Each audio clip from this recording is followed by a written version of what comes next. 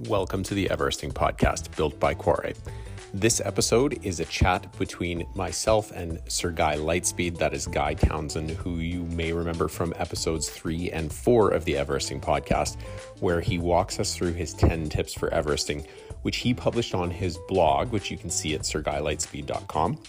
And he walked me through step by step all of the things that he learned through his multiple successful Everestings, but also through a failed Everesting attempt, which I think lots of people can relate to. So there was great advice then. In this episode, we really just delve into his own journey with Everesting and talk more specifically about some of the hills that he's Everested on, etc. He's an awesome guy, awesome storyteller, and just really pleased to have him back on the podcast here to tell us about his journey with Everesting and what it's meant to him and what the community's meant to him. This episode of the podcast is brought to you by the State Bicycle Company, who you can visit at statebicycle.com and check out everything that they're doing from gravel, track, fixed gear bikes, and they have a new road bike out too, the Undefeated, the new version of it, which has disc brakes. Totally worth checking out. Visit them at statebicycle.com. Thank you, everybody, for listening. Thank you again, Guy, for spending some more time with me. We've chatted a whole bunch now, and I consider him a friend, and it was an honor to have him back on this pod. Thanks for listening. If you're able to subscribe on whatever podcast platform you find the show, that is a great help to us. It helps us reach new listeners. Thanks again, and on to Sir Guy Litespeed. We are here today with Guy Townsend from the United Kingdom, and also known as Sir Guy Litespeed. So just before we get started, because I had to find you under that moniker in the Everesting Hall of Fame. So every nickname comes with a story. So just let us know what that is, and then we'll chat Everesting. Yeah, so Peter, you're absolutely right. So back in 2012, I was riding the exact same route of the 2012 Tour de France. I was riding it 1 week ahead, but the same daily time frame. No, in fact, I think it's Sir Bradley Wiggins won that year, and I think his total cumulative time was something like 87 hours, and mine was 160. I was riding with a group of people. There were about 20 of us, and somewhere around. What they don't tell you about the tour is that the flat stages they refer to are not flat. In fact, they're just ludicrous. You know, those stages up in northern France, you do 200k and you accumulate 3,000 meters of climbing, and that's right. What they mean is that it's not in the mountains. Yeah, that's what they mean by flat. Yeah, that first week is just brutal, and we had bad weather, and somewhere around, I think it was stage 5, and we were definitely all suffering, and we were riding across northern France, and somebody spotted a chateau, what looked like a castle. You and I would probably call it a castle, and I was riding a Litespeed Vortex, so titanium, beautiful, etc. And this chap said something like, hey Guy, you look like the sort of chap that live in a castle. Because I was riding a Litespeed, which was a posh bike at the time. Absolutely. It wouldn't be now, but it was at the time, and or at least it's got competition now. And anyway, so I do this throwaway line, which was true, that I tried to buy a castle once to do up, to kind of renovate. I didn't get it, but I did try. So I say this, and he immediately looks at me and goes, "Oh, Sir Guy," and then he looks down at the bike and goes, "Litespeed." So, and that was it. Like forevermore, everybody that knows me around bikes, Sir Guy Litespeed. It's a pretty kick-ass cyclist nickname. So that was how it came back. And what I realized really shortly after that, because I do quite a lot of blogging and photography, and now of course it all ends up online, was that if I stuck to my real name, when people Googled me for business, all that was going to come up, like the first 3 pages, would be cycling. And I thought maybe that was not great, because my day job was unrelated. So I literally just switched. I switched Facebook, Instagram, and my blog all to Sir Guy Litespeed, and it's just stayed that way ever since. Strava, everything. You have 2 identities. Yeah, almost. Keep your world separate. Yeah. Perfect. Yeah. But so not for any bad reason. You are in I'm just looking once again because you said this is going to be a great episode for the stats nerds who love Everesting, which I think to some degree it's all of us. I think Yeah. all of us are a little bit. And you have done 9 Everestings, correct? Yeah, so I've done 11, but 11. eight of those in real life, so outside on the road, 7 of those full. So 7 full, 1 half, and then virtually I've done 2 full, 1 half. And 2 full, 1 half. So I also co-host a podcast called Adventure Audio, and you had a quick listen to the episode that we recorded like days after I completed my Everesting, my first and only Everesting so far.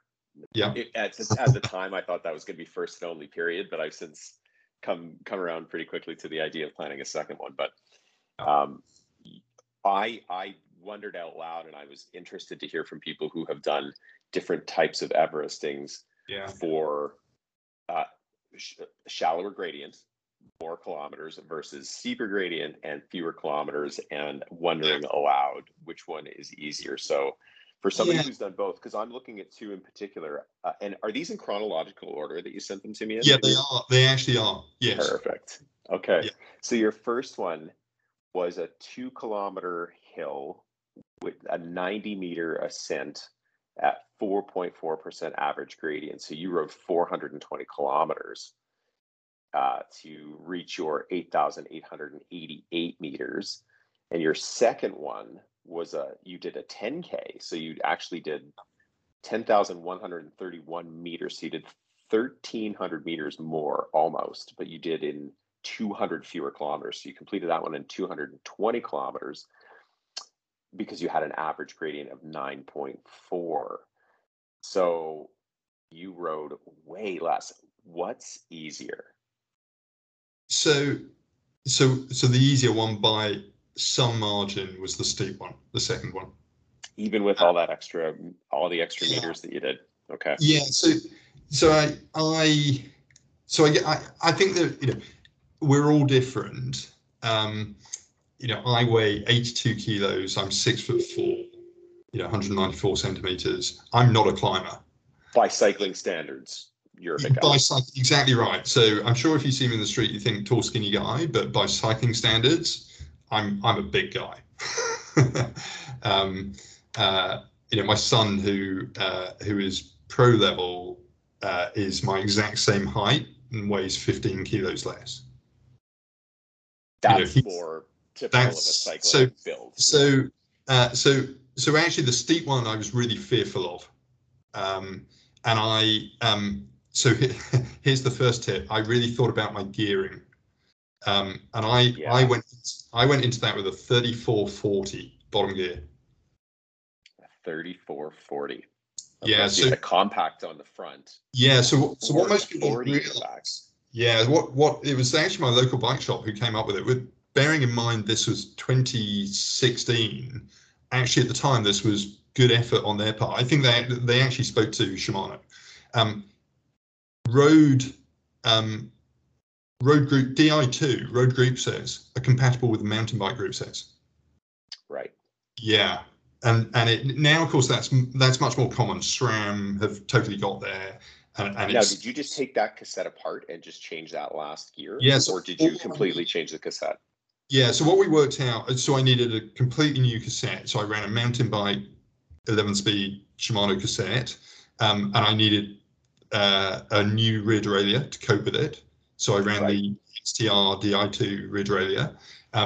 And what I was told was do not shift into your big ring, because if you do, it's going to snap your rear derailleur off. Okay.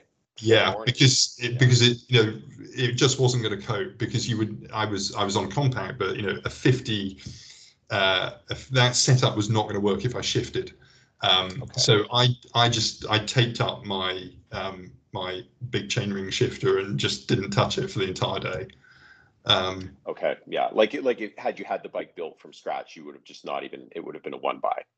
Exactly. You just didn't need that at all. Yeah, exactly. Okay. I rode it as a 1x. And so that was the first thing, was having decided I really want this steep hill, like I badly want this hill. It's locally it's iconic. It's in this famous book in the UK called Top 100 Climbs. It's number 23, and by this time, 2016, those climbs are being ticked off. People that were picking up on Everesting were kind of like, what shall I do? I'm gonna Everest something that in the UK at least is well known. So I live 5K from the top of this hill. So I was kind of like, if I'm going to Everest a steep one, it's this, and it needs to be now. So I was. The cool thing about the first ascent is that it's yours forever, right? Yeah, exactly right. And actually, we should talk about that later, because I've Everested things since, and I've got new things in my sights reasonably imminently, which have been Everested before, but they're just so iconic and so beautiful, I don't care. But on this one in particular, knowing that I was going, not that there is such a thing as an Everesting comfort zone, but I knew that steep, I was going way outside my comfort zone, and I was aiming at 10K. I badly needed to want that, or else I was for sure going to bail at some point.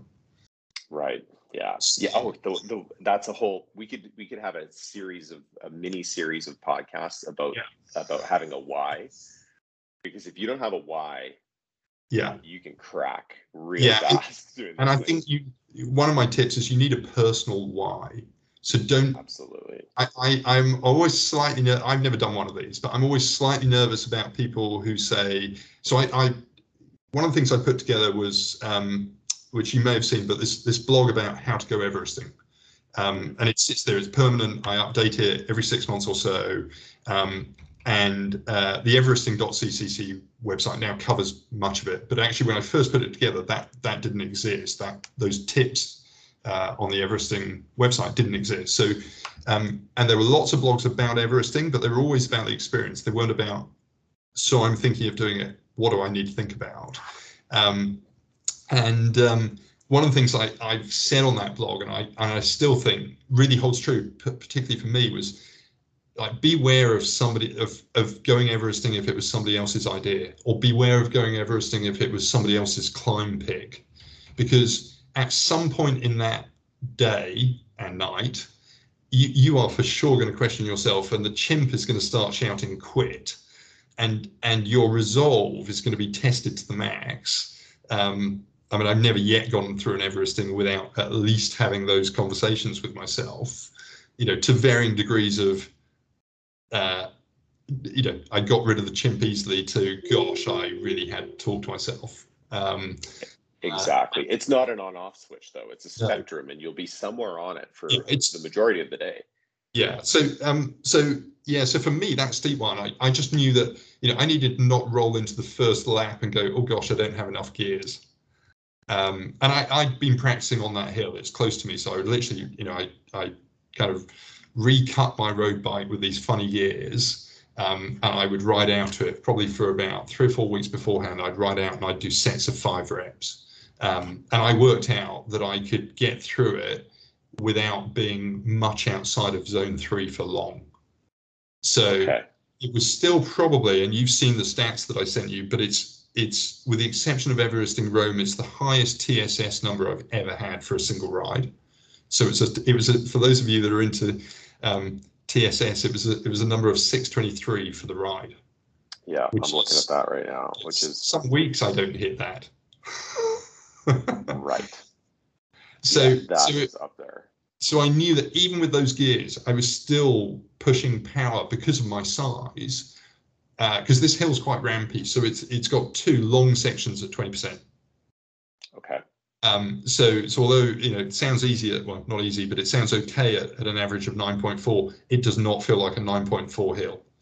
It's got 3 long ramps, one at 16%, one at 25, and one at 20.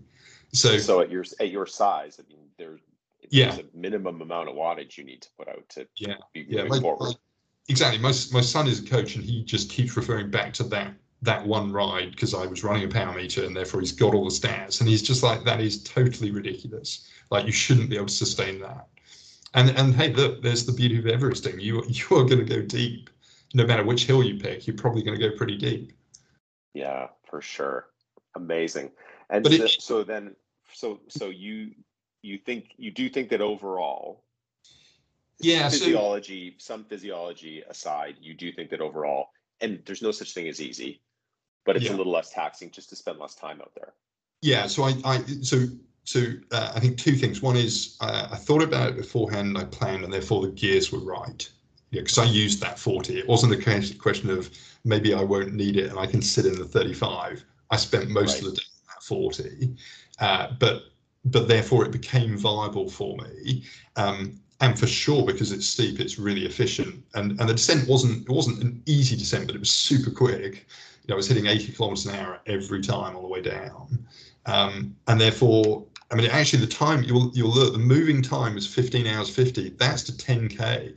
So actually I was done on the Everesting in about 14 hours, which at my size is, that's the fastest Everesting I'm probably ever going to do, unless I go really steep. So yeah, that's really fast. And just for the listener, for comparison, if you had that Everesting done at 14-ish hours, you were almost 20 moving time on your previous one at 420 kilometers. So that's a big difference. It's 6 hours moving time. It's a long bike ride on itself, right? You can go for a 6-hour ride. You feel like you've really done something.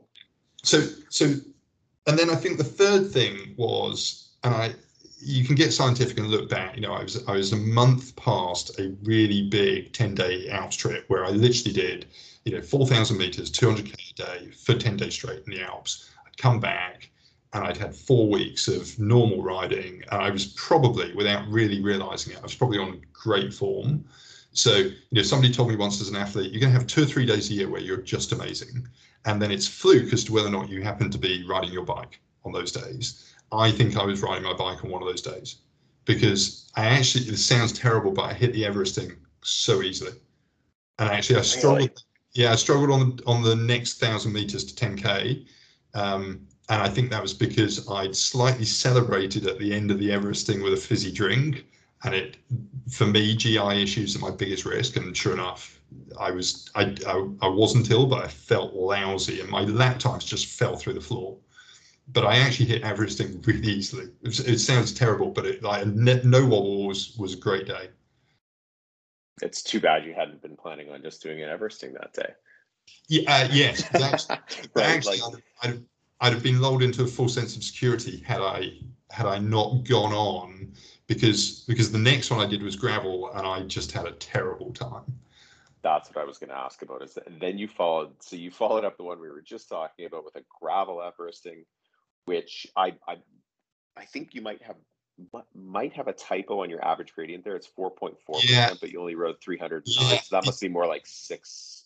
Yeah, so it's much worse. It's not a typo. So it's a ramp. So basically, it's got a couple of descents in it. Oh, okay. Yeah, so I don't know if you've ever ridden a climb or heard about a climb called Hautecam in the Pyrenees. No. It's in the French Pyrenees. No. It's the rampiest kind of well-known tour climb I've ever come across. So you come around the corner and it will say 10%, and you think, oh gosh, it's going to get hard, and then it goes down for 400 meters, and you suddenly realize it doesn't mean 10%, it means 15 or 20. Right. And this climb was the same. So basically, it's kind of a cool story. So finding a gravel climb in the UK is really hard. So there aren't many of them. It's so different to North America or Australia, where you've got gravel everywhere, and therefore actually it's not that difficult to find a decent gravel climb. Like in the UK, they're really difficult. So as somebody who lives near London, I've got to travel to find a decent gravel climb. I've got to travel 200-300 kilometers just to get to the foot of it. And I had ridden this thing on a mountain bike literally 25 years ago once, and I remember thinking, oh my gosh, it's huge, because you've got these couple of dips, and then they run into flat, and then they climb again. So there was no kinetic gain issue, but it was 10.3 kilometers long, and it gave me almost 500 meters of ascent each time, which in the UK that's unheard of. But it was because it had these dips in it. So actually the bulk of the climbing was between 7 and 10%. Okay, and your note here in all caps is so hard. Was in trouble about the way in. So having had this great experience on the second one, and actually having not wobbled on the long first one, I had been lulled into this slightly false sense of security that everything was okay. I could do this, and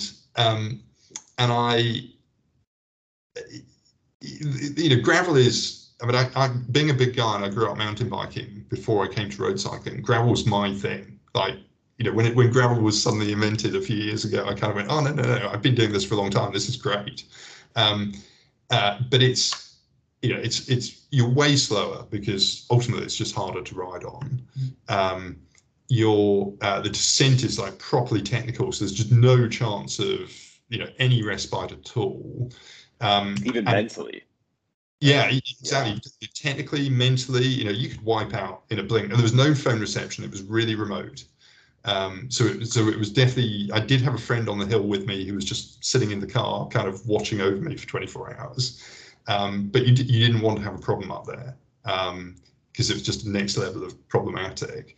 And I, you know, maybe back to that comment about, you know, 2 or 3 days of the year, you'll have an amazing day. I was on a distinctly average day.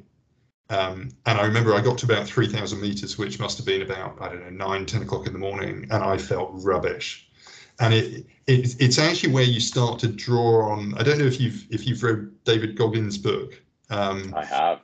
Okay, so he talks about the cookie jar. Absolutely. And that third I think if I'd not done the first 2, I would have quit. But because I'd done the first 2, I had this belief that I can do this. Don't be ridiculous. Like, do not quit. Just ride another lap. So, you know, I think I was doing, what did I do? I did 15 reps of this climb, and I was in trouble at 5. And I remember thinking, don't think about 10, just think about 1. Just do another one. Yeah. And of course, Goggins talks about the fact that it's that 40% rule. That's another chapter. And it's like, huge. Yeah, when you think you're done, you're only 40% of the way into your reserves. And actually on that one, he was 100% right, because I was done and it was about 40%. And it is true. And just compartmentalizing it into smaller little bite-sized chunks is, you know, that's a classic mental trick. Yeah. But it's, so I was super effective. Yeah. So it's just like, ride another lap. Don't think about the hole. Just ride another. Can you do another lap? And just keep doing another lap, basically. And where I was beautiful. I mean, it was just so stunning that, you know, look around you, eat, drink, keep pedaling. I saw 2 sunrises on that ride. Oh, it's such a crazy challenge. It's such a crazy challenge. The way that you experience the environment. Yeah. Watching the whole day pass in the same location. It's just a really interesting thing to do. And then from there, you've banged out another 7 or 8. So are you able to share what's coming next? Yeah, I mean, or is that top secret right now? No, there was a point where I might have been top secret, but no, I can tell you. So one of the things that I'm assuming it must have been Andy at Hells 500 who came up with this is these 4 S's. So there are 4 types of Everesting. Yes. All of them taking you to 8848 meters, but you know, one is steep.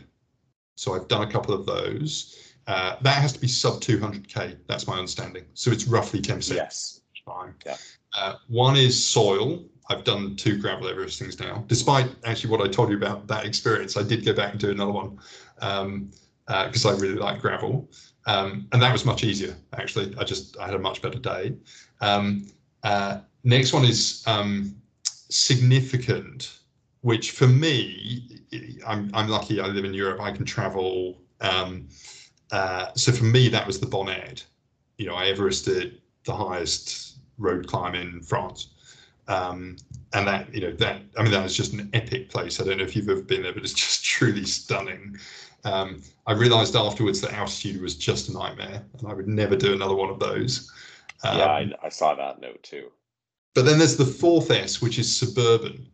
And although I could probably twist, funnily enough, the steep climb that we talked about, I could probably twist that into suburban because 2/3 of it is in a suburban area.